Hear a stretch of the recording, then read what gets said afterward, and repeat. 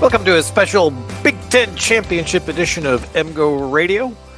Michigan is, of course, coming off a 45-23 win over the Ohio State Buckeyes and plays Purdue tomorrow night in, I think we're calling it Ticket IQ Stadium this week. Yes. I'm Brian Cook. Seth Fisher. Alex Strain. And Michigan's opponent in the Big Ten Championship game is Purdue. 8-4, currently ranked 47th in SP+. A kind of team that just does not usually show up in a conference championship game. But with the cluster in the West this year, they managed to be the last team to not blow it. Illinois blew it, and then Iowa blew it, and it was really hard for Purdue to blow it against Northwestern and Indiana, and so they don't.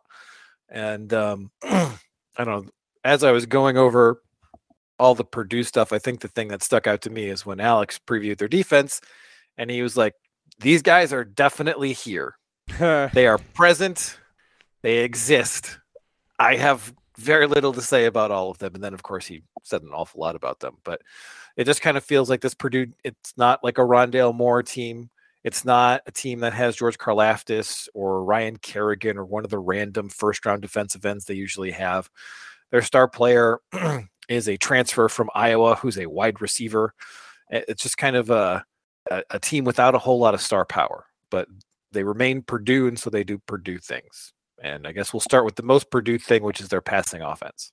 Yeah, the passing game isn't bad at all. They have a solid quarterback in Aiden O'Connell. He was a walk-on himself. Both the quarterback and the running back are ex-walk-ons, which is kind of interesting. But you know, he lacks NFL traits in mobility and arm strength and accuracy. He can waver a little bit, but he knows how to read a defense decently well. And the ball is generally in the vicinity of the receiver most of the time. And, you know, they run the air raid, so he has to pass a lot. And that the fact they've had a decent offense despite that, you know, is a good testament to him. He's won a number of games as their starter, second-year starter. They won 9 games a year ago, 8 games this year. And for a Purdue program, that's pretty good given their historical standard over the last 20 years. So O'Connell's a pretty good player, but there are some limitations there. They give him a couple weapons. Charlie Jones is not Marvin Harrison Jr., but he's still a very talented player who does things in other ways. He doesn't have that size or leaping ability. He's not gonna kind of tear down the seam and you're in trouble from a speed standpoint. He just knows how to get open, right? He runs clean routes. He knows how to get free from a defense and find himself in positions to catch the ball. And as a result, he has 12 touchdowns this season, which ties Harrison for the most in the Big Ten by a receiver. I think he's number 1 in yardage as well. So that's the guy. 97 catches, yeah, and over 1,100 yards. By himself, he outgained the Iowa wide receiver core by almost 500 yards. Good transfer. Good transfer. Good idea.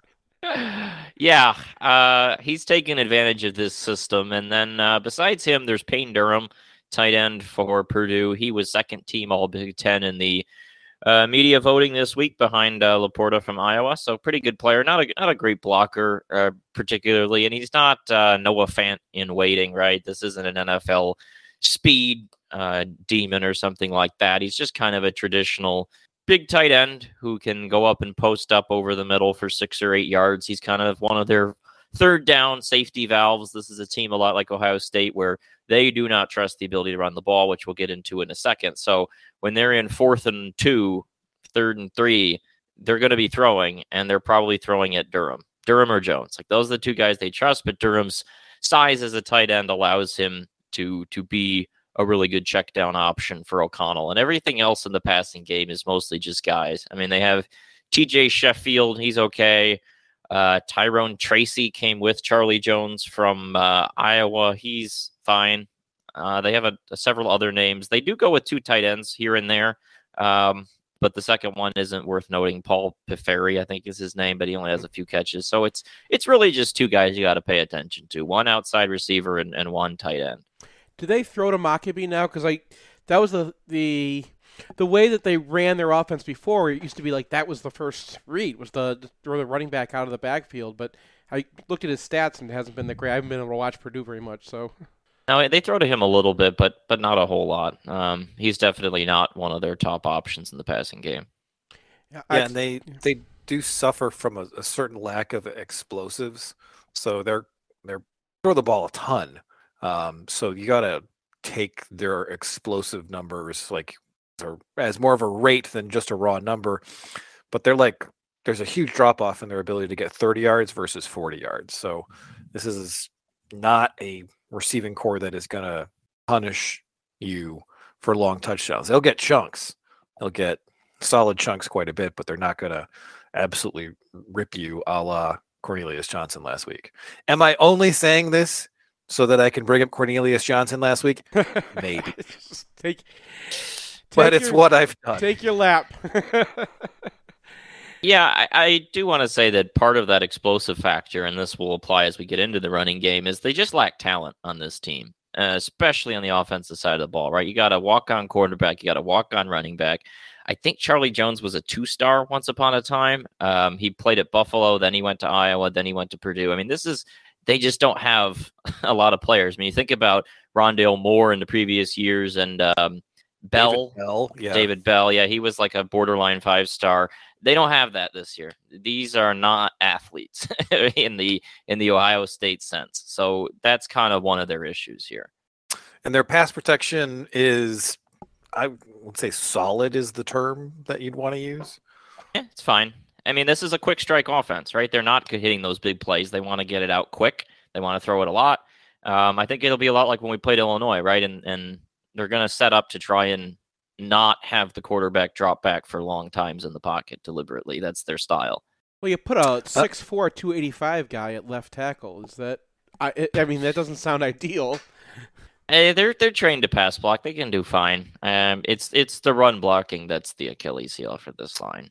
Well, so let's get into that. They unearth a freshman walk-on running back, Devin Mockabee, after the Penn State game to open the year, where Mockabee gets no carries and Purdue's trying to close this game out, and they can't run the clock to save their lives, and they're up 3 or 4 points. I forget which.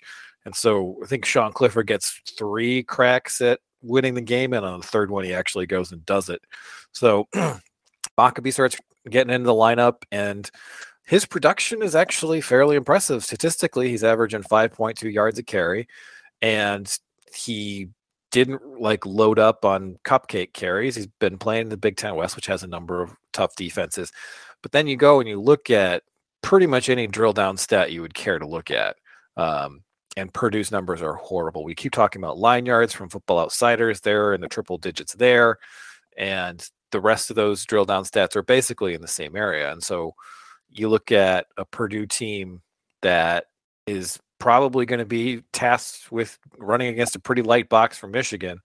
And it just doesn't seem like their guys are going to be able to do much, even if they get to double 1 or 2 of Michigan's defensive tackles. Yeah, they don't get much push at all. And so Mockabee has to bounce a lot of the time. They have to attack outside the tackles a lot of the time. You know, when we talked about Nebraska a few weeks back and we were discussing those defensive tackles, and I shared their running stats from Purdue against Nebraska in that game. They did very well against Nebraska's rushing game, and yet they were really not moving those defensive tackles who we regarded as very poor. They did most of their damage running to the edges, and that's kind of their formula. Now, Mockabee walk-on does not have breakaway explosive speed, so it'll be interesting to see him against some of Michigan's athletes on the perimeter, but I really like Mockabee. I mean, what he lacks in sort of the natural athletic talent, he has in vision and heart. He runs really hard. He powers through contact. He knows how to run to pick up yards. I like him a lot. He's not a bad player whatsoever, despite the athleticism part. And it's worth wondering where they would be without him in the rushing game, because he does not get much help. Yeah, and the explosion issues are the same here. They're dead last in 20-yard runs in the conference. So, and they'd be dead last in 30-yard runs if Northwestern hadn't put up a bagel this year. So, well, I mean, they're air raid, right? Which means they're going to run a lot of mesh. And Michigan has historically done well against teams that dabble in mesh, because if they catch you, Michigan's got all sorts of guys that drop, right? So they'll drop Jalen Harrell, they'll drop Mike Morris. They don't care. They'll drop a defensive tackle into the middle of your mesh, right? So they make it hard to read because you don't know where that guy is coming. And I imagine that's going to be a lot of and if they they get any running on Michigan, I kind of feel like, 'cause Michigan hasn't really given it up on the edges, I don't think they got the strength to really push them out of the way, especially if Mike Morris plays this week. So my guess is it'd be like, catching tackles, dropping out or something like that. Yeah, I mean, it's going to be a situation where I really find it hard to believe that Purdue's going to move the ball on the ground much at all. And then Michigan's probably just going to go into this with a very similar game plan that they had against Ohio State, where it's like, all right, we're going to put a safety over the top of Charlie Jones so that whoever's covering him can get pretty aggressive. And if you can beat us with other guys, go ahead, right? I mean, obviously it's a little bit harder than that to shut down Jones. Otherwise, he wouldn't have 97 catches this year. But it feels like this offense is just sort of like a poor man's Ohio State, perhaps a very, very poor man's Ohio State. But it's a finesse team that doesn't want to run on 3rd and short and tosses the ball around. And they got one receiver who you really got to respect. And then they've got a second guy, and it's Egbuka for Ohio State, and it's Payne Durham for Purdue. So that's a little bit different, but sort of philosophically, stylistically, we're pretty similar. Yeah, they're pretty similar teams. It's just a massive, massive gap in terms of talent level and the level of athletes on these two teams, and that kind of makes up the difference here. One thing I do want to point out before we move on, O'Connell, kind of like C.J. Stroud, not much of a runner. That's not a threat generally Michigan has to be watching out for. However, Purdue played Illinois a few weeks back. That was a game I did, and it was for the Big Ten West, more or less. It was the kind of deciding game.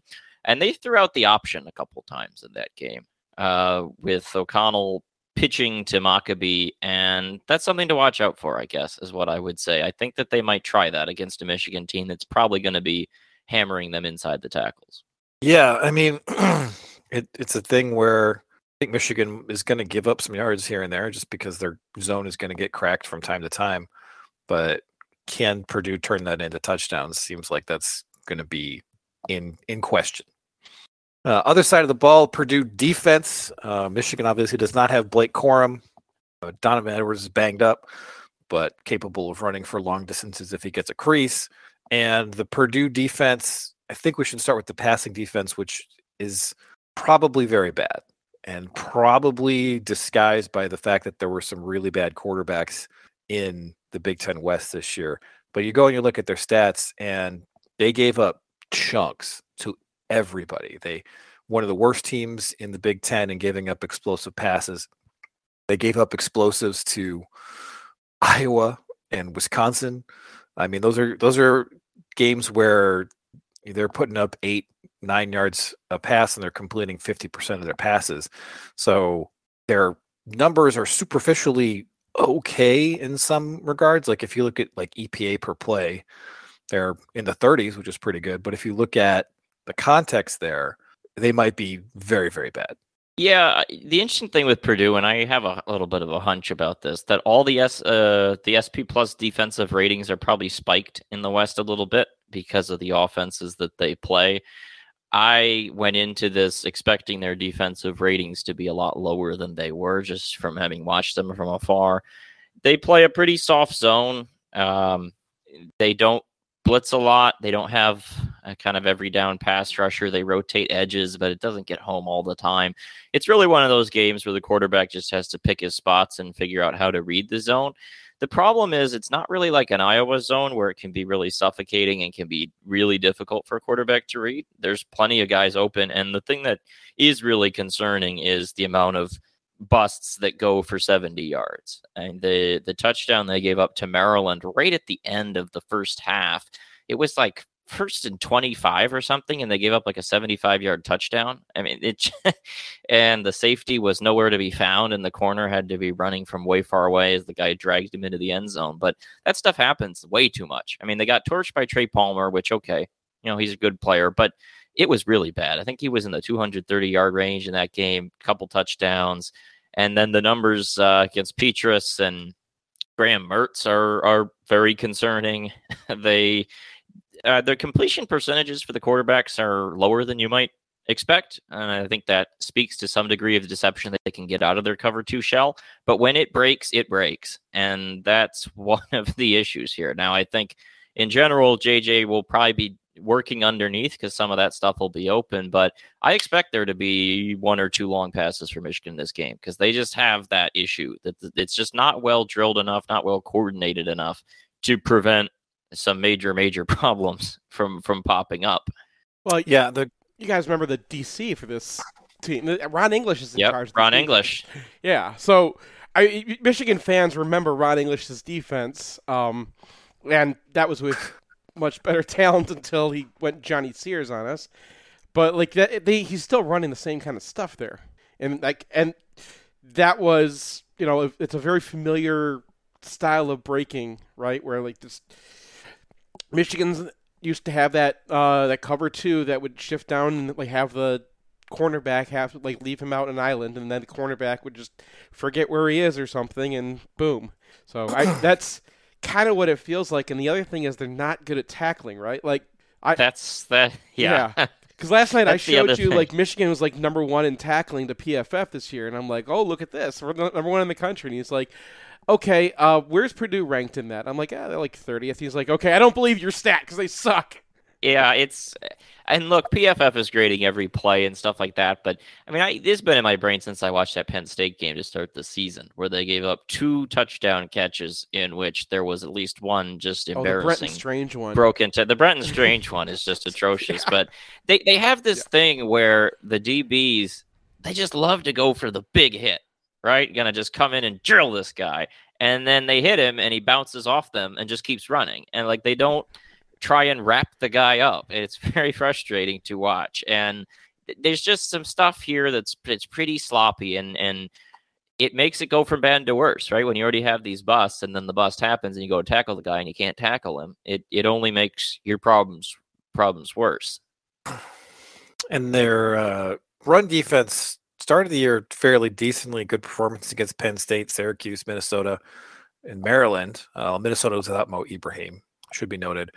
5 of the last 6 games, their performances has been rough. So they gave up 5.3 yards a carry to Nebraska, 6.1 to this year's Wisconsin team, 5.3 to Iowa, 3.6 to Northwestern, which is really bad because it's Northwestern, and then 4.9 to Indiana. And then strangely enough, the only good performance in there relative to talent level is, 3.1 yards to Illinois. And Chase Brown manages to get over 100 yards in that game, but it takes him 28 carries, and he averages 4.3 a pop. So I'm not sure that that's anything except maybe some bad luck because, Iowa and Wisconsin are both under center rushing offenses. They're very different, of course. Wisconsin is more gap and Iowa is more zone, but both those teams essentially rip this rush defense, and the Illinois really stands out as an outlier in the back half of the season. Yeah, that Illinois game, it was kind of cold and gusty. It wasn't I don't think it was not the weekend of the Ohio State Northwestern game where the entire Midwest was attacked by inclement weather, but it was not like the best passing conditions, and so I think that maybe they were allowed to stack the box against more because they didn't respect Illinois' ability to throw it. But one thing I want to just point out about that Northwestern game before we plug along onto the run defense properly, they gave up 4.8 yards per rush to Evan Hull in that game. Northwestern started a guy by the name of Cole Freeman at quarterback, who I have never heard of in my life before I was looking this team up. He has 0 touchdowns and 5 interceptions this season at under 50% completion at 4.0 yards per attempt. So that guy was playing quarterback, and they gave up 4.8 yards per rush to Evan Hull. So just got to put that out there. And in terms of the personnel here, the defensive tackles are okay. They're not the Nebraska catastrophe, but when I watched Maryland double some of these guys and put them 4 yards downfield, I'm kind of like, well, I feel like Michigan can probably do that. And the linebackers have kind of been a revolving door this year. They've got 4 different guys. I saw the 2 that are currently backups against Maryland, but I think the starters were either injured or backups at that point, and then they kind of shuffled the duck chairs a little bit. So those guys have had some issues finding the holes, recognizing where to be, and that kind of makes things go from bad to worse. I just don't really believe that they'll be able to stop Michigan's running game consistently unless they're putting 10 in the box, right? And just trying to go crazy because that's not who they are, right? That's not who they are. No, they like to drop 7 and 8 into coverage, generally speaking. So it's hard. I don't really foresee that happening. And if it doesn't, then these defensive tackles probably are not going to hold up very consistently against Michigan's double teams that we've seen hammer much better defensive tackles. And that's kind of the story with this defense is that there isn't any part of it that just screams, this is what you got to do. But every aspect here, pass rush, pass defense, rush defense, every one of them, I look at them like, it's not really much to be concerned about here either. There's plenty of vulnerabilities, and an offense like Michigan's should be able to kind of have their way here. I mean, Indiana last week gained a lot of yards on the ground, even after Connor Bazelak was reinserted into the game, and they didn't have that running quarterback anymore. So it's Purdue's been up and down this year, and I think that's an important overarching thing. They play a lot of close games, and that's kind of the thing that I've been hanging on a little bit. Like, they play teams close, but at the same time, there's really nothing about with this team, and the defense especially, that scares me whatsoever. I wanted to point out something about the defensive line real quick, is that, number one, Branson Dean's been hurt for the end of the season. And so the guy that, he was in the rotation. They had a three-man rotation, and one of the guys that is basically now starting at nose is Suleiman Kapaka, who is 280 pounds, and the guy you're talking about who's getting blown off the ball against Maryland. Illinois had a little bit harder time getting at him because they threw a whole bunch of very large defensive ends out there, and I think that's who they're starting in the chart too. They got Jack Sullivan, who's 275, and Kydron Jenkins, who's 270, and a short guy. So he looks more like a defensive tackle, even though he's playing a hybrid linebacker Leo position technically. Off the weak side end. So they don't get a lot of pass rush from those guys. I think they pull them off. They got a true freshman, Nick Carraway, who's I think the only 4-star on the defense that really sees much playing time. That's the guy they try to rush with, and that's who these guys are. And I think that because they're heavy, and what's Illinois like to do? They like to bash those guys out of the way and run off your edges, run. The way that Michigan does. They run power out in that gap. So I think they had a little trouble moving those guys, and that might have bogged them down a bit. All right. Special teams. Purdue is not good in this department. Their kicker is 2 of 7 on field goals of longer than 40 yards this year. Only attempted 2 all of last year. So that looks to be a pretty big limitation for him. And FEI, which is my favored special teams evaluation tool, has them 47th in the country as a punting unit, but they're second to last in net punting overall. So they're 35 yards a pop. I'm not exactly sure how that number adds up on FEI, but it's not because all he's doing is pooch punting, because he's got 12 inside the 20 this year and 5 touchbacks. So that ratio is not very good. Whatever field position battle happens in this game, looks like it should be advantage Michigan. None of their return units have done anything this year either.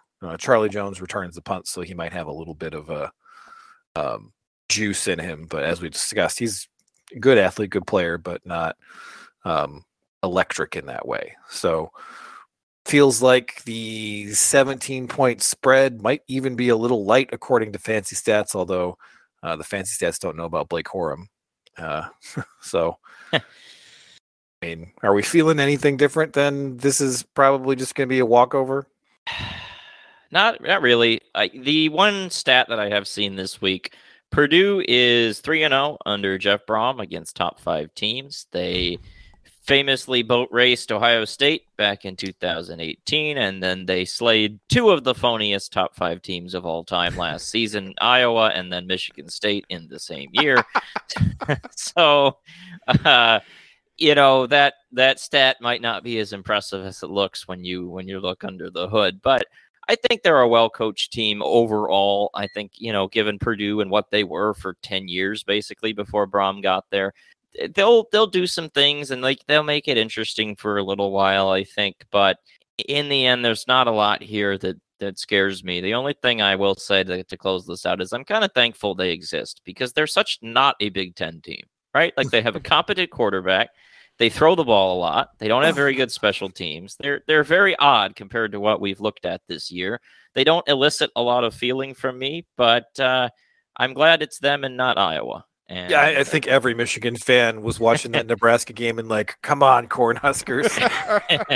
and then I didn't want Illinois because I think Illinois is better than this team, especially to play Michigan. So Purdue's team we haven't played, they're much more interesting than Iowa by virtue of not being Iowa. And it'll be nice to face off against them. All right, we're going to take a break, come back, and take a look back at the Ohio State game. Want the perfect game day outfit? Underground Printing has unique, great-fitting U of M apparel and officially licensed apparel from legendary Michigan names like Woodson, Howard, Ufer, and more. UGP also specializes in custom printed apparel and promotional items for groups, events, and businesses.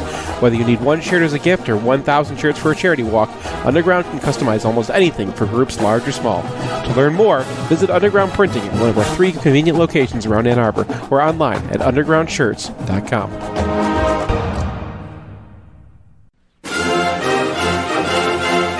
It's painless. It's online. It's group ordering made easy for your next custom printed apparel order.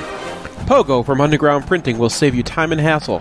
Whether you're selling shirts for a fundraiser, organizing a large event, trying to collect sizes and payments for a family reunion, or, ordering a whole bunch of shirts with your Kickstarter, Underground Printing is here to help. Save time and hassle every step of the way with their easy-to-use site. No more guessing what to order, chasing people down to pay, wasting time trying to sort out the order. They'll set it up, and you can just sit back and relax. They'll even take care of individual shipping. To learn more about Pogo, visit them at any of their convenient locations or at pogo.undergroundshirts.com. At Peak Wealth, we believe we can help you retire with confidence. It's Nick Hopwood, certified financial planner from Peak Wealth Management in Plymouth. I graduated from Michigan in 2001 with an econ degree and founded Peak Wealth Management in 2014. And now we have over $240 million of assets under management. As a freshman in 97, winning the national championship in football and hockey didn't get any better than that. Both my wife and I lived in Bursley that year, and it's crazy because we never actually met while living in the same dorm. Probably because she had a car and I had to ride the bus. But we named our dog Bursley anyway, and he's on the payroll here at Peak Wealth Management. At Peak, we're fee-based. We're your fiduciary, which means everything we recommend is always in your best interest. We partner with leading institutional money managers, focus on low fees, and make sure every client has a financial plan covering retirement, college, tax, estate, insurance, and cash flow. Simply put, we are Peak Wealth Management, your comprehensive financial coach. Book your second opinion at peakwm.com/mgoblog. Peak Wealth Management. Retire with confidence. It can be a rough ride along the information superhighway. That's why we build our e-commerce websites tough enough to handle the load. With the capacity to take hundreds of simultaneous online transactions and the stability of load-balanced, co-located server architectures, a website from Human Element performs in the roughest conditions. Thousands of products? No problem. We'll throw in the tools to manage them with precision and efficiency.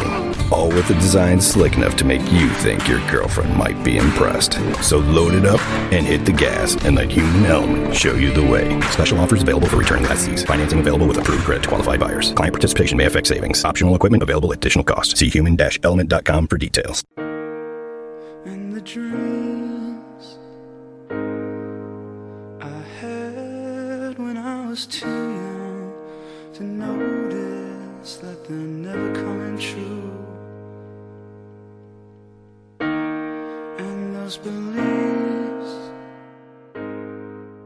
Welcome back to a Big Ten Championship edition of MGO Radio. We're now going to take a look back at the Ohio State game because that sounds like it's fun to do. We'll start with the offense, which I charted, and I want to talk about the sort of meme going around about how Michigan's performance is not replicable. And if the two teams played again, you'd see Ohio State favor. I mean, the discussion there is about success rates for Michigan and Ohio State versus Michigan's explosives. And to me, this is analytics. Well, it's two things. It's Ohio State fans trying to rationalize anything Right. about the game. You only had a few big plays. If you take out the 5 long touchdowns, other than that, Mrs. Lincoln. but the analytics people, I think, are just sort of missing the forest for the trees here, because, in a football game that's sort of in the middle of the distribution of aggression, it is true that if you have a bunch of explosives and the other team has a bunch of successful plays, that you probably lucked out. But this was not that, right? This was a team that was playing cover zero on, I think, a quarter to a third of their snaps. And it was very clear that they were trusting their scout. By that, I mean they saw what Michigan's tendencies were, and they were guessing. So you see these run plays where guys are just tearing across the line of scrimmage before they actually know whether it's a run or not. And it's actually not the long touchdowns that are the best example of that. The best example of that is the pop pass from Mullings, where when the handoff is made, all 11 Ohio State players are already committed to the line of scrimmage. So if that is just regular play action, it's a walk-in touchdown. And that was a theme of the day. It didn't happen on every snap, but there were just a number of snaps where Ohio State was not going to read it, right? They weren't going to read and react. Yeah. They were just going to attack. And when it worked, Michigan got stuffed up, and it worked for much of the first half. But when it didn't work, well, you saw what happened. And the kind of plays that Michigan was getting weren't like Marshawn Lynch slaloming through an entire secondary. It was one missed tackle for Cornelius Johnson, and then two guys who are more wide open than it should be possible in an Ohio State game. And one thing that I came away with from this is that this secondary is not good. There's no Devin Witherspoon on it. There's no safeties of note. Lathan Ransom had one of the worst games I've ever seen from a safety. Hypothetical Ohio State UFR guy is putting him in the negative double digits easy. Mm-hmm. And so you prepared all year for this, and you're like, what happened last year isn't going to happen. And you didn't even look at what your team was good at. You didn't even look at what you were capable of. You didn't even deviate from a 3 safety look, a 4-2-5. That was your standard look. So your plan B, what was your plan B? Like, because you see other teams come in and they're like, all right, well, we're going to stuff up this front. We're going to put more defensive linemen in there so we can't get duoed. Ohio State didn't change anything about their approach. They just got completely over their skis in what they were doing. Well, because the success rate was convincing them that it was all right to do it. Right. And so, I remember the first one, there's a bunch of Ohio State fans on Twitter who are like, I really don't like zero blitzing there because the offense hasn't been doing anything. But it's like, well, why hasn't the offense been doing anything? Well, one, extreme aggression, and two, Michigan is missing opportunities. Mm-hmm. So there were 2 opportunities on Michigan's second drive where CJ Stokes is in, and the first play he gets tripped up in a way that I just don't think Blake Corum's getting tripped up. And then all he's got to do is beat a cornerback, and he's off to the races. And then the second one, there's a huge cutback lane, which I think is designed, and that's one-on-one with the safety. Michigan misses both of those. So it's not like Michigan went 5 for 5 on big plays. Yeah. Right? There were a number of other opportunities. There's a missed, intentional grounding play. Mm-hmm. Honigford screws up a block, and so there's a blitzer in JJ's face when he turns around. If that block doesn't get screwed up, you have a guy with inside leverage running a post against 0 again. Yeah. So what are the chances that's a touchdown? Pretty decent. So there are a lot of issues that Michigan had that prevented them from exploiting this even more. And some of that is because aggression is going to get you sometimes. But I think if you replay this game with the same attitude from Ohio State, you're probably going to get the same result. And maybe Michigan isn't up 3 scores, but they win the game if you hold Ohio State to 23 points. So, and the other thing is that Ohio State's success rate is phony in this game because they're the number 112 team in the country at converting third and short on the ground. Mm-hmm. So success rate math doesn't work if that's the case, because it assumes that a 3rd and 2 is a 3rd and 2. But for Ohio State, a 3rd and 2 is 3rd and 6. Well, so yeah. We'll get into the defensive side, but just what they're talking about with success rate is, look, no team's going to be so dumb that they're going to spend a third of their game in cover 0. because all you're doing is you're asking for it, right? You're giving the other team 8 to 10 opportunities during the game to score a touchdown from whatever spot in the field they are when you play that way. And if they hit on half of them, that's 5 touchdowns. If they hit on 7 of them, you're getting completely blown out. The likelihood, I mean, it's a interesting strategy if you go in. If Ohio State said, look, there's no way we're going to stop this Michigan offense. They're going to churn away. They're going to only give us a few drives down the field. If we want to extend the game and have any chance of stopping these guys, we need to stuff them up. We need to just, and maybe that will get them upset, and maybe we'll get a lead, or maybe, we'll have a run. And they kind of did. Like, it was a little surprising to get that much pressure early on. But we've talked for years about blitzball linebackers, right?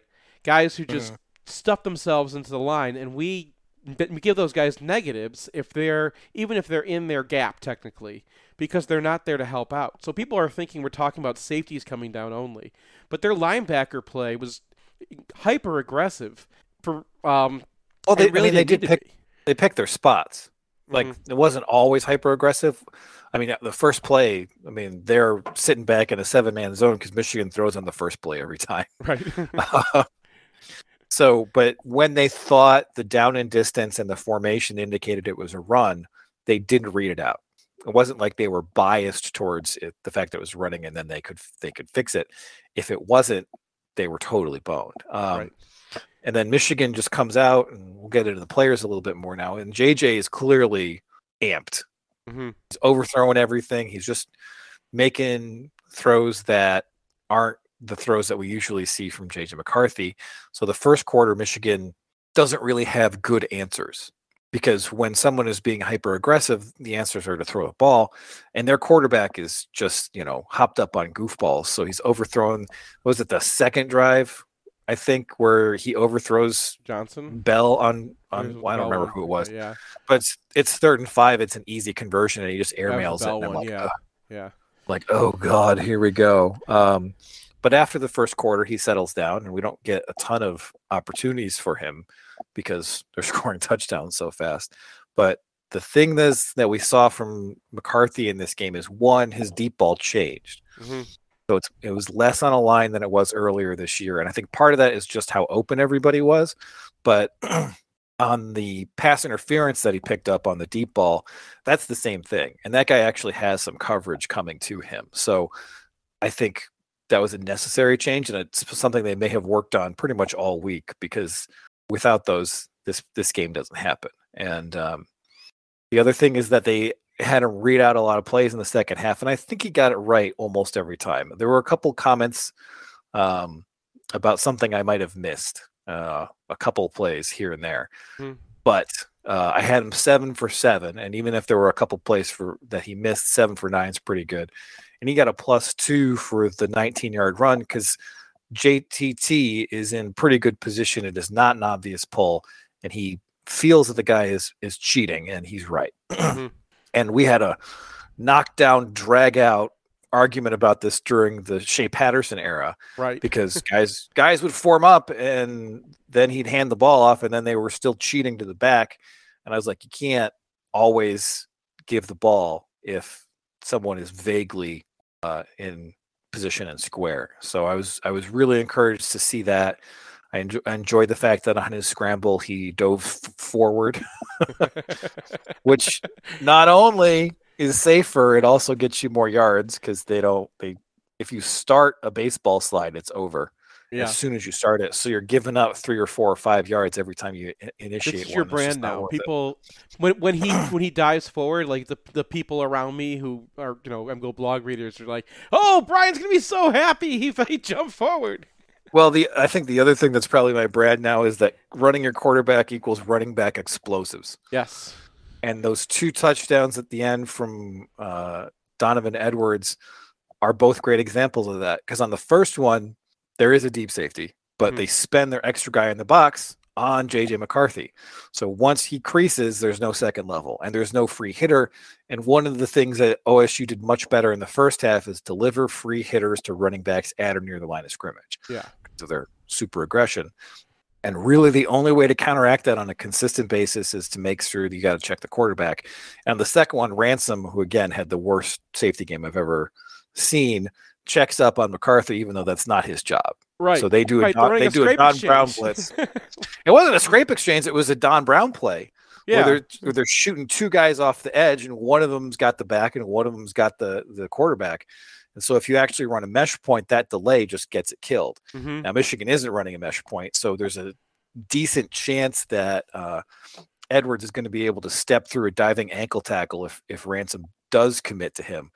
But he doesn't. He checks up on McCarthy and then, see ya, because there's nobody back on that one. So it is simply, I think, unquestionable at this point that when J.J. McCarthy is a threat as a runner, that's when you get 418 yards against Penn State. That's that kind of day. Mm-hmm. And I hope to God that every single quarterback that Michigan has from now on has that in his wheelhouse, right? Well, all the guys they've been recruiting have been. Yeah, and like Jim Harbaugh has a pattern of doing this, right? Like he had a mobile guy at San Francisco, he had a mobile guy at Stanford, he had a mobile guy at San Diego, and he tried here, but until J.J. McCarthy kind of stepped into the lineup, like the most mobile guy he had was Patterson, and Patterson just didn't want to keep the ball. Yeah, and McCarthy is definitely not that. So finally have that kind of upside from your quarterback. And the thing about McCarthy is he's fast. He's not like, I'm going to rip off 15 yards fast. He's like, I can score this fast. And I think that really helps when it comes to deforming a defense too. So came out, I think, +7 in RPS. And your mileage may vary there because, once you get games like this, the RPS scale really only goes up to +3. And like on the last one, if Ransom does his job and manages to get Edwards down, that RPS might flip from like +2 to -2. But if you induce an error from a defensive player with your play calling from earlier in the game, I'm going to give credit for that because that's something that, players are human. And one of the worst things that you see in post-game analysis is just talking about, well, they didn't execute. Well, yeah, they didn't execute. They're college kids.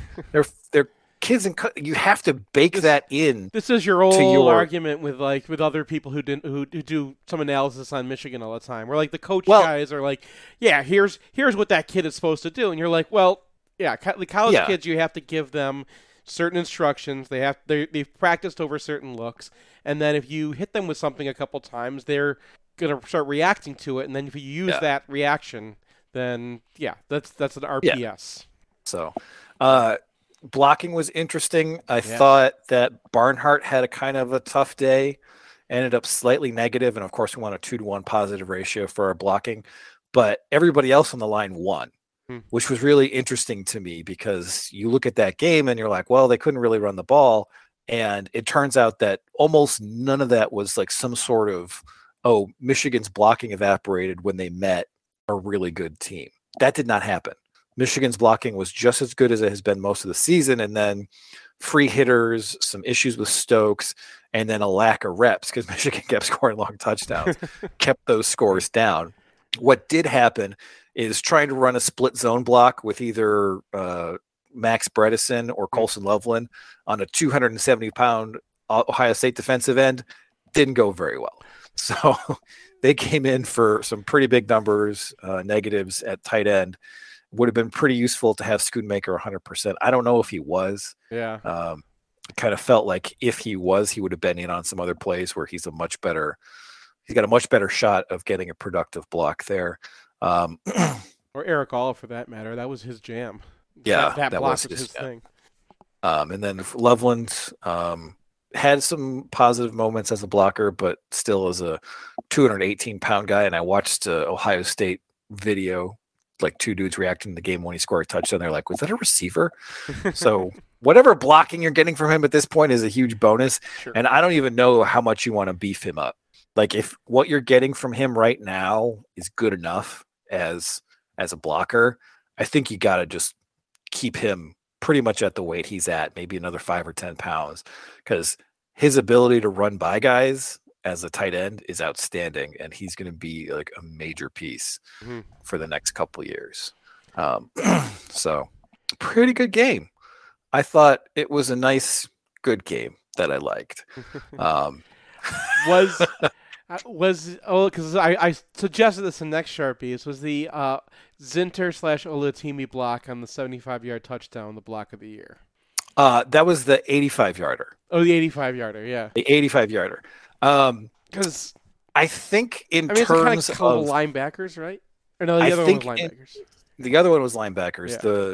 The other one, the 85-yard one is Taron Vincent. Taron Vincent, and then a linebacker comes and Zinter gets him after. Yeah. And, is it the best block of the year? Probably not. It's probably Oluwatimi against Hawaii. But in terms of like what the block of the year should be, is it the most important block of the year? Also, no. Is it the most emblematic block of the year? Yes. Okay. Because this year was those two guys setting an expectation for the opposition that if we put defensive tackle here and these guys double him, he's going to die. And the dive play that was their pretty much go-to short yardage play, that's those guys. And, for them to move Taron Vincent, who I was more impressed with than Alex was, just even on that play, I don't think hardly anyone even gets a arm tackle attempt in there. He took a huge hit. He's off balance. He's able to fight back and almost get back to that gap. That's almost a superhero play there. And for those guys to crease him, and then Zinter immediately pops off on the linebacker, 85 yards to the house. See ya. All right. Block of the year. Right there. Thank you. All right. We're going to come back, take a break, talk about the defense. Yay. At Peak Wealth Management. We have a lot in common. We both went to Michigan. We're both huge fans, but I'm concerned about how much time you're spending on Michigan football recruiting. This could be time spent with me poring over your cash flow and Roth conversion strategy. How are these Roth conversions going to get done with you spending all your time and energy on MGO Blog looking at the next 5-star recruits? Hey, all kidding aside, if you're addicted to MGO Blog and you want to outsource some of your financial planning to an expert, consider us. peakwm.com/MGO Blog. At Peak, we work with people in a variety of situations. Some of our clients are young professionals looking to optimize their savings and investments. For young people, time is the key. Some of our clients are super affluent trying to figure out when they can retire. Some are high net worth retirees looking for a second opinion on how their money's working for them. Get your second opinion at peakwm.com/MGOblog. Peak Wealth Management. Retire with confidence. The only thing we can be sure of about the future is that it will be absolutely fantastic. I'm thinking of the incredible breakthrough made possible by developments in communications. Arthur C. Clarke's 1964 vision is now reality with SignalWire, a cloud platform that enables developers to build the applications that will reshape the future of communications. These things will make possible a world in which we can be in instant contact with each other wherever we may be. You can add cutting-edge, real-time video and audio to any product, website, or application with APIs and SDKs for developers of all skill sets. SignalWire is optimized for high quality and low latency communication functionality for video, voice, and text messaging capabilities. Almost any skill could be made independent of distance. Men will no longer commute. They will communicate. See for yourself at signalwire.com. Use code 2021 and receive $25 in developer credit. Go to signalwire.com. SignalWire Communications OGs, original geeks of programmable communication. It's painless. It's online. It's group ordering made easy for your next custom printed apparel order. Pogo from Underground Printing will save you time and hassle, whether you're selling shirts for a fundraiser, organizing a large event, or trying to collect sizes and payment for a family reunion. UGP is here to help. Save time and hassle every step of the way with our easy-to-use site. No more guessing what to order, chasing down people to pay, or wasting time trying to sort out the order. We'll set it up and you can just sit back and relax. We can even take care of individual shipping. To learn more about Pogo, visit us at any of our convenient locations or at pogo.undergroundshirts.com. In southeastern Michigan, the yearly cost for a nursing home averages approximately $100,000. It doesn't have to, though. Reed McCarthy founded Ann Arbor Elder Law after handling a tricky situation for his own family. Years of experience later, his boutique firm works with clients across southeast Michigan, dealing with Medicaid planning, long-term care, and tax, disability, and family law, not to mention family dynamics. If you have a family member who may need that level of care, or if you're ready to start your own estate plan, Reed can give you a plan for the future. Visit AnnArborElderLaw.com or call 734-945-9693. That's 734-945-9693. Hanging out with my second ed. He buys another round.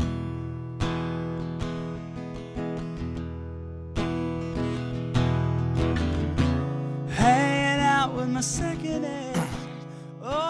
Welcome back to a special Big Ten Championship edition of MGO Radio. We now turn to the Ohio State performance of the defense. Hold the Buckeyes to 23 points. Just one touchdown after scripted drive time, and that is a pinpoint bomb to Marvin Harrison Jr. That's probably just going to happen at least once in every game you play. Right. Other than that, and a really incredible back shoulder catch on the first drive, Harrison is kept relatively quiet. Now, Michigan is allowing Ohio State to hit a bunch of underneath stuff, but it kind of felt like they were dropping 7 into coverage, and whatever they were presenting Ohio State was really confusing CJ Stroud. Does that check out? Yeah. I mean, I haven't been able to get through the entire game yet because I had a family sickness that as soon as I was done with it and went through my entire family, so I got to be on that. But I got enough of the game to kind of understand what Michigan was doing. I think that Ohio State planned for Michigan to be blitzing like crazy, right? Like that's what we've been talking about it. When they hired Jesse Minter, they're going to go, amoeba, right? They're going to be this Ravens defense that just brings pressures from all different angles and like uses the safeties and everything like that. And Michigan's like, no, we're just going to kind of slowly pass rush at you. And they had a lot of times they dropped the safeties into over the receivers on the outside, and then the cornerbacks kind of play safety, right? So like they almost swapped who gets what position. So what I saw a couple times is Harrison fights to get position on Turner, and Turner's like, sure, go ahead. You got the inside. That's all yours. And he's like, okay. He turns around, and there's more running next to him. He's like, oh, okay, well, I guess I don't have that anymore. So They had a plan to basically use the safeties to turn off outside receivers, just gashing them, right? And there was only one time they really broke that. I'm still looking at that one. I was the play I was on when I had to stop, but whether the Sainristil bust actually was a safety was supposed to get on top of it. Normally not, but the way that Michigan was playing, they were bracketing those kinds of things all the time, and maybe Sainristil, he's still supposed to play it closer, but I think maybe a safety was supposed to come and help him there. And they just weren't bothering wasting those guys in the pass rush. The other thing they were doing was using Colson as a safety almost. So if somebody leaves the backfield, or sometimes even on a receiver, Colson would just run with that guy, and then he's got a safety to help him. And he had the speed, amazingly, to keep up with these 5-star dudes that Ohio State's running. He's running with Ibuka one time. I was like, wow. So their plan this time was they're just not going to beat us with the pass. And Ohio State ran really well because Michigan was not really focused on the run, right? They're leaving the safeties back. They're committing so much to the pass. If a running back goes even motions outside, all of a sudden a linebacker would step back instead of step forward. So they didn't have those huge gashes that Michigan usually gives up where like you go play action and the linebackers just race down. They got them to come down a couple times, but that was about it. And then, some guys just made plays. It was a +3, by the way, if you're wondering what the Sainristil PBU is going to be. I felt like it was a +4. I was trying to talk myself into a +4 because it's a play that everyone's going to remember anyway. But +3 was fine for that, and his score is going to be monstrous. We never charted Woodson in this system, so I don't know if we've had anyone come up with because if you're not playing the slot, you don't have as many opportunities. And yeah. And last year, teams didn't really go at Dax Hill because that's not the spot you really want to attack at Michigan's defense. Everyone would have their one play a game where they'd be like, I'm going to try Dax Hill, and it just would not work out for them. And that's where Ohio State wanted to live, was over Sainristil, and they got him the one time, right? They got the one, I think, 40-yard pass over him, and that was it. And it was really, when I went down and did the drive chart, it was a lot better than I thought. because like the first drive, right? It's scripted. They are doing some brilliant things with the run. They really nailed us on one, which should have been a touchdown, and Samer still saved it. He comes inside a tight end and gets this guy down. That one has runs of 6, 18, 3, 7, 12, and then a 1 yard run at the end. And then after that 1 yard run, they passed the rest of the drive, and they were close enough to the end zone at that point where they get a touchdown on the pass. The next drive, 10 plays, 58 yards, the field goal one. Mostly it's on that face mask on Colson, which he actually didn't get his face mask, but I could see why they called it. That is a call. Yeah. Like, that is definitely a call. Because he gets his hand on the helmet and the head whips Brown. So that's always going to be a call, even if his hand's not in the face mask. But also they had runs of 8, 5, 2 yards, 3 yards on 3rd and 3 where Mayan Williams was stuffed, and then he actually gets over. And then they get stuffed, and then they don't run again. And they go through, they pass, and they go, and Michigan makes them kick a field goal. And that was kind of the theme. Like, whenever they had an unsuccessful run, something just goes off in Ryan Day's brain, and he won't run again. Well, so the thing, like, we talked about their third down conversion stuff, especially 3rd and short.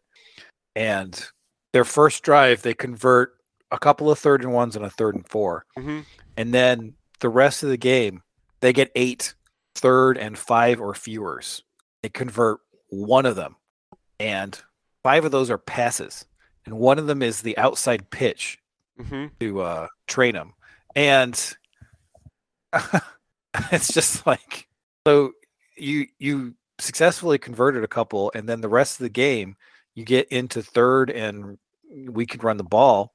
Yeah. And you essentially have 2 opportunities to actually run some sort of power run twice, and 6 of it is finesse stuff, and you get one of the power run opportunities from Mayan Williams. So it's worse than that, because I mean the first 3rd and 1 they get a 6-yard gain from Mayan Williams just breaking a tackle and running over a linebacker. The next one he gets stuffed on 3rd and 3. He actually had him behind the line, and then he like churns his way over and gets those 2 yards. Another one's the 3rd and 5. He gets stuffed after 1 yard. He makes 2 more yards himself and gets it down to 4th and 2, and they pass on the 4th and 2. But like getting down there, he set them up for a makeable 4th and 2. And everyone, I think, at that point believes, like, okay, this guy just got 3 yards on his own. He'll get another 2 easily. And then the other one, that toss was a play off of their power game that they installed for us. And they were trying to, like, hey, we're going to run the Illinois play. And that play was successful for them most of the game because they would end up getting a linebacker and train him, and then you just kind of run him over. But that was supposed to be a counter to that, right? Because they always had that running back stepping out while they set up the blocking. And this time they were like, okay, we're going to step him out and have him run out the backside, and Michigan was ready for it. And that scared them off from ever running again on 3rd and short. So the next 3rd and short is a 3rd and 3. That's the screen that McGregor almost picks off. Okay, the next 3rd and makeable they throw a fade to Stover that Samer still breaks up, and that's the game. Like their 3rd down decisions, and the only time the 2 times it worked out, they threw the touchdown to Egbuka, and the other time was when they threw that ball to Marvin Harrison. He catches with one hand, which is a low percentage play on a 3rd and 3. Like, yeah. I mean, for anyone except Marvin Harrison. Right. So if you want to do that, Ohio State, just advice, just throw to Marvin Harrison and you'll be fine. But like that should have been the play instead of, what they were doing, which was trying to set up all these screens. There was another one. They had a 3rd and 4, and they try to hit a slant, and that was the one that Gregor backs into. And it was like, yeah, but like. That's a 3rd and that's a running play. That's a running down. If Michigan is dropping their defensive end into your pass, into your slant on a running down, they've got you nailed. All right, so you don't have grades yet, but is anyone's performance sort of standing out as you work your way through the tape? Other than Samer still. Obviously, Samer still. Moore was a little more up and down. Turner is whenever he's on screen, I'm trying to just look and see what's going on because he was getting a lot of Harrison, and he mostly held up, but there were a couple times where he probably could have given something up and they missed him or they overthrew it. It's a little weird because you're just sitting there. A lot of times you're just sitting there watching the quarterback bob up and down because Michigan was really good at taking away his first read. So I think there's going to be a lot of RPS in this one. I think Minter's going to come out pretty strong. It was a little bit too much to have Mayan Williams and Trainum, who, God, how come that guy wasn't a running back all year? But I didn't think they'd need him, right? Yeah. But like when those guys would meet our linebackers were moved. And kind of got away with that. I think that on the edge, Jalen Harrell held up. I think he's going to have one of his better games. And Oki, very late, was actually winning a lot of pass rushes, I was surprised that I was going to see any. I came out of the game thinking like, oh, we're going to have like a pass rush of 0 in this game, and I jumped around because I was so late doing it. I was like, I want to get some fourth quarter, so I did one fourth quarter drive, and it's like, oh, there's Oki. So he actually beats Paris Johnson a couple times. So I'm interested to see how the rest of the game will shake out for him.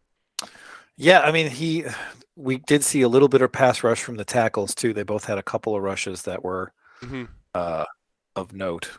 Yeah, they were mostly shut off. It was interesting. Like if a Michigan guy was going to get a pass rush, he got it in the first couple seconds, and after that, they were just like, I'm not going anywhere, right? I'm just going to stay here, and someone else can kind of close him in. But yeah, Ohio State was not looking, and this goes back to the strategy of the game. They thought, I swear, because they were leaving guys back, they were or having running backs kind of look around and then release. I swear that their plan for this game was Michigan sending safeties, Michigan bringing 5, and carving them up that way. They were not expecting Michigan to just kind of sit back and play conservative against them. All right. Anything else? I once again, like the drive chart. I'm just gonna have a field day with this because the last drives after basically after they shut off their runs, they go 4 and out, 6 plays and 41 yards, which is just the really the one play, the one touchdown throw. Then it's a 3 and out, 5 and out, 3 and out, 3 and out, 7 play, 52-yard field goal, and then the last 2 are the clock drives where it's more about, Michigan's just sitting back, and most of their yards in the second half come from those 2 drives. Other than I think they had 52 yards that don't come out of those drives. So it's like Michigan shut them down way better than we realized. And Alex, well done on the scout, saying that like Ryan Day is going to turtle on third downs because that was Michigan's strategy, and it was a terrifying strategy because like we keep getting to 3rd and 4, and we're like, oh no, they're going to keep on moving the ball, and like, no, 3rd and 4 might as well be 3rd and 9. All right, well, we're going to take a break, come back, and have a bit of a shoot around, poo-poo platter sort of lightning round segment. All right, see ya. If you want to see where our post-game podcast happens, or if you need a spot to land in Ann Arbor, check out 4M, Prentice Partners' beautiful brand-new flagship property at 830 Henry Street in Lower Burns Park and across the bridge from the Big House. Their 11 spacious 6-bedroom, 6-bath suites feature state-of-the-art digital capabilities and are laid out for comfortable, efficient collaboration. You can also rent a 4M unit for shorter stays, say if you want to come to town for a football weekend. I want to add myself that they're also taking over Lucky's. We're really excited about their plans for that space. So if you're by the stadium, swing by 830 Henry or visit Prentice4M.com. This is Matt Demrest, the owner of Homeshore Lending. We're a local mortgage company here to help you purchase with confidence and refinance with ease. People don't get mortgages very often, so it can be confusing. We'll break down every single line item so that it all makes sense. And at the end of the day, if we're not giving you the best deal, we'll tell you to go with the other company. We're here to offer our simple mortgage guidance. This is Seth Fisher from MGO Blog. Over the years, we've sent dozens of readers to use Homeshore Lending, and every review that's come back has been raving. I myself used them to refinance after doing our original loan through our bank. I was amazed how much smoother the process was for our complicated loan. Brian used them, you should use them too. Finding out whether it makes sense or not to refinance or getting pre-approved to buy a new home is easy. Head over to HomesureLending.com. That's HOMESURE lending.com/MGoBlog to find out more. Or call us at 734-531-9950. That's 734-531-9950. I've got two of my favorite people here with me, kind of an annual tradition, Cooper and Colby. Cooper, how old are you? 11. Colby, how about you? 9. Can I get a Go Blue? Go Blue! NMLS number 116135, Equal Housing Lender. Want the perfect game day outfit? Underground Printing has unique, great-fitting U of M apparel and officially licensed apparel from legendary Michigan names like Woodson, Howard, Ufer, and more. UGP also specializes in custom printed apparel and promotional items for groups, events, and businesses. Whether you need one shirt as a gift or 1,000 shirts for a charity walk, Underground can customize almost anything for groups large or small. To learn more, visit Underground Printing at one of our 3 convenient locations around Ann Arbor or online at undergroundshirts.com. 1 and 2 and... If you find yourself on the wrong side of the law, you want a Michigan man in the huddle. Call criminal law attorney and former prosecutor Jonathan Paul at 248-924-9458 or visit his website at michiganlawgrad.com. John is a proud graduate of the University of Michigan Ross School of Business and Michigan Law School, and he looks forward to showing you the Michigan difference. Here's a thing people say. Seth, tell me about your insurance. I'm actually glad you asked me about that because I just changed my insurance and I'm really happy I did. Let me guess, you use Phil Klein and Owen Rosen of the Phil Klein Insurance Group. They are MGO blog readers and they don't advertise during football games. And they've got a 5-star rating on anything you would care to see. Call Owen at 248-682-7445 or visit them online at philkleininsurance.com.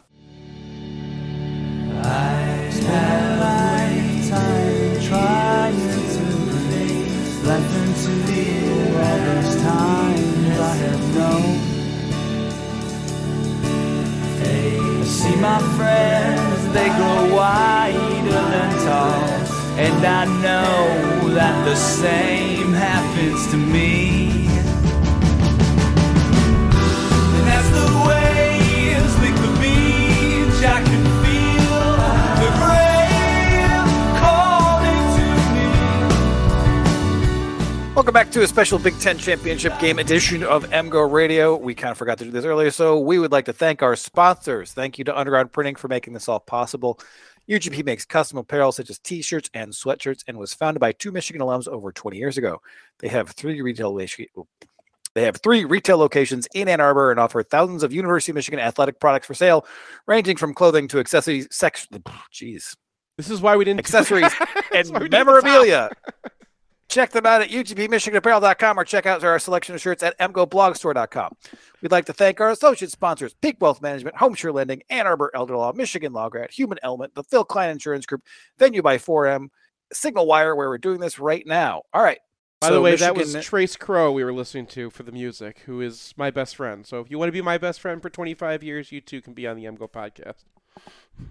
Michigan has a pretty big opportunity to score a win against Virginia, and they just can't get over the line.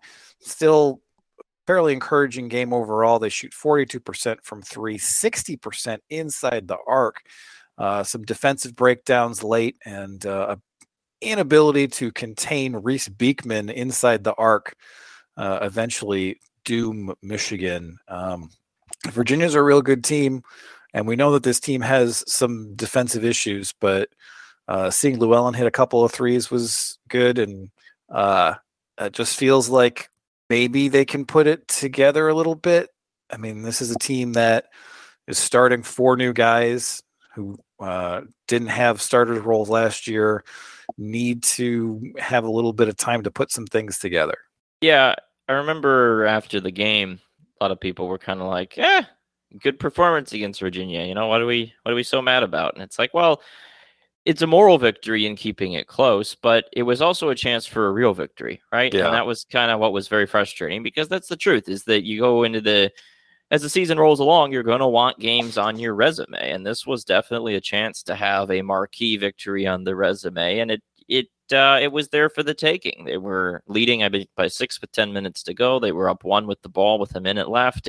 just a couple of things faltered down the stretch, and that was pretty frustrating. But the good news is there are still more chances for this team, right? And Kentucky's coming up on Sunday, and then North Carolina also in the month of December. So they just need to kind of build on that. We've seen such hot and cold performances this year, right? The opener was a pretty solid showing against a bad team. Then you have a kind of concerning game against EMU, and then you come back and you hammer Pitt, and then a very concerning game against Arizona State. So it's a matter of, can this team find some consistency? And remember last year where there was that stretch of like about 15 games where they won one, lost one, won one, lost one, and it kind of just feels like we're back there already.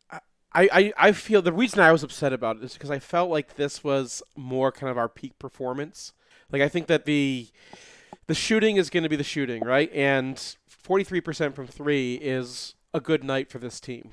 And then their defensive effort, like you've got some guys out there who are coming along, and you have other guys out there who just are who they are, right?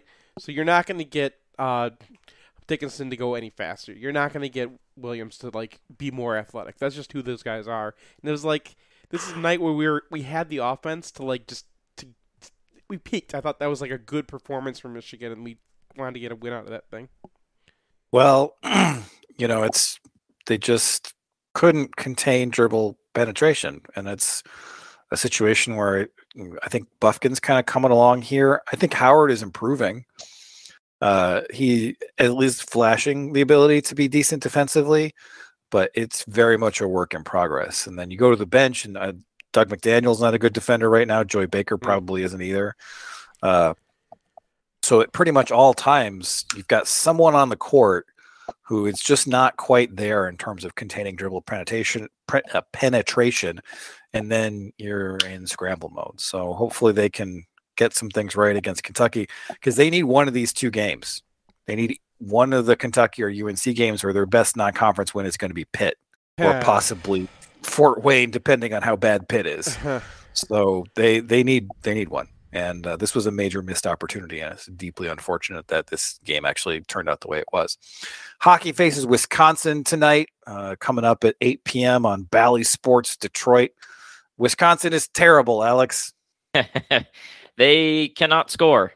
We went into this season, and I remember looking at their stats page. I think they shot 6.4% as a team last season, which is not good generally for hockey shooting percentages in the 10 to 14 range for a team.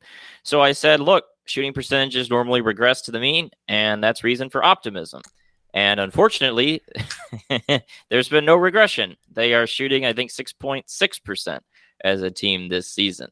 They've played a number of Big Ten games, and they have not gone very well this season in terms of the offense. I think our stat was the other day, let me pull it up, but I believe it was 0 or 1 goals in 5 of 6 Big Ten games they've played this season. So it's a little mystifying. Yeah, it's 2 shutouts, 3 1-goal performances, and 1 3-goal performance in 6 Big Ten games. So they have some talent on this roster, don't they? Oh, they have some talent. They are definitely the third most talented team in the Big Ten, behind Michigan and Minnesota. They have a first-round pick in Corson Ceulemans. They have Charlie Strammel, who is a lottery pick projected for the upcoming draft. They have a number of mid-round guys. This is very confusing why they are so bad, besides Tony Granato being a bad coach. And I think we have enough evidence at this point that is the case. There are a lot of people in Badgerland who want him gone, and hey, maybe Michigan can fire him like they did Chris Ash with a sweep this weekend. One couple fun notes on Wisconsin. They lost their exhibition to Lakehead, which is a Canadian CIS school. And they against I think also a classic Skinamax movie. They also, I think this was against Long Island. It might have been against Lindenwood. Either way, they scored an own goal for the second straight year. They this time it was a player in the neutral zone who was trying a behind-the-back pass with the goalie pulled. I think it was a 6-on-5 situation, pulling for a delayed penalty, and they put it in their own net. And that happened last year, too. A pass to the point got away and went all the way down the ice and in the empty net. So that's kind of the the state of Wisconsin hockey right now. There is no excuse for Michigan not to get 6 points this weekend. Finally, the U.S. national team is through into the knockout rounds of the World Cup. 1-1 against Wales, 0-0 against England, and a 1-0 win over Iran. And they've looked really good, but they have not been able to convert a lot of scoring chances. I mean, honestly, the Iran score should have been 2-0 at halftime, but the offsides rule in football right now, soccer, is completely insane. So because part of Tim Weah's torso was offsides, they call it goal back, and it's just like, is this what we really want soccer to be? Because like it's so hard to score goals, and we're calling them back for that. So I think we're probably going to see a change before the next World Cup. In any case, Greg Berhalter has made all the right moves in the first halves of games, and then stop bringing on Shaq Moore. But his name is Shaq. Come on, it's the most American thing in the world. I mean, but other than that, like I don't really. Shaq. What I think we're seeing is the U.S. gets tired. Like they just don't have the fitness levels that they need to keep up their extremely effective high press in this tournament, and they don't have much depth in the midfield because they probably made a mistake bringing a guy like Luca De La Torre, who plays in the Dutch league. He's a ball progressor, but he's small and he's not very physical. And I can't imagine him coming off the bench. So when Weston McKennie, who's kind of still recovering from some health issues, hits minute 60 and he's just done. I did it again. The U.S. just doesn't really have someone they can bring on that fits in that spot. And they tried Aronson, and he's a winger. That's not what he does. So late in the Iran game, they're like, all right, well, we're just going to bunker for the next 20 minutes because there's 9 minutes of stoppage time. And at the time this happened, I was like, I don't like this, but I kind of feel that that's the move because they just couldn't keep up their ball possession because everybody was just spent. And I don't really know exactly what to do about that. It's kind of weird because they're one of the younger teams in the tournament. I think they actually are the youngest. Third youngest, they keep saying on the... Yeah, I mean, well, that's teams left. I think they're probably the youngest now. They were going to be the youngest, and then they called up Tim Ream, right? Which has worked out very well.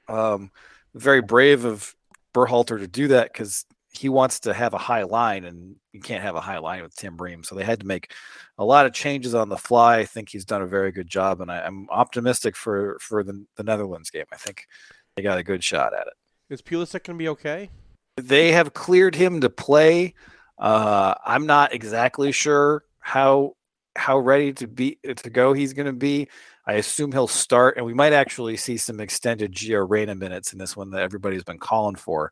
Because I would expect that Pulisic is not going to be able to go the full 90 here, so he should be good. And then I don't think Sargent's going to start. They're pretty unoptimistic about that. So your choices are Haji Wright and Ferreira. And I don't know. I mean, if you look at this roster, it's like, Chelsea, Juventus, Lille, Leeds, and then Lille, sorry. And then the starting guy is in the championship, the starting strikers in the championship. So it's they're almost there to a roster that can compete with teams. Well, they can compete. I mean, compete with England. They're almost there for a roster where it's just like, okay, this team can do some serious damage, but they just have one or two holes and they don't have the kind of depth that like a world-class team does. What's the run here that like takes us to, I mean, what are we looking for to be like, this was like a great World Cup? Like, do we need, I'm not expecting them to win the whole thing here. So, if they go toe to toe with the Netherlands, like, I think that's about all. Like, if it's like 8 years ago and it's Tim Howard saving 15 shots against Belgium, I mean, that really colors everybody's opinion there. But if they go toe to toe with another team that's top 10 in the world, yeah, it's a success. And if they get past this and get to Argentina, yeah, it's probably the best World Cup performance ever.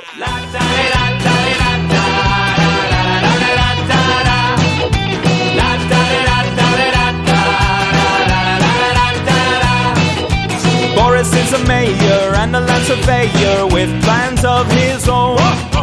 He hates Aruska, he He hates a vodka bandit from his home.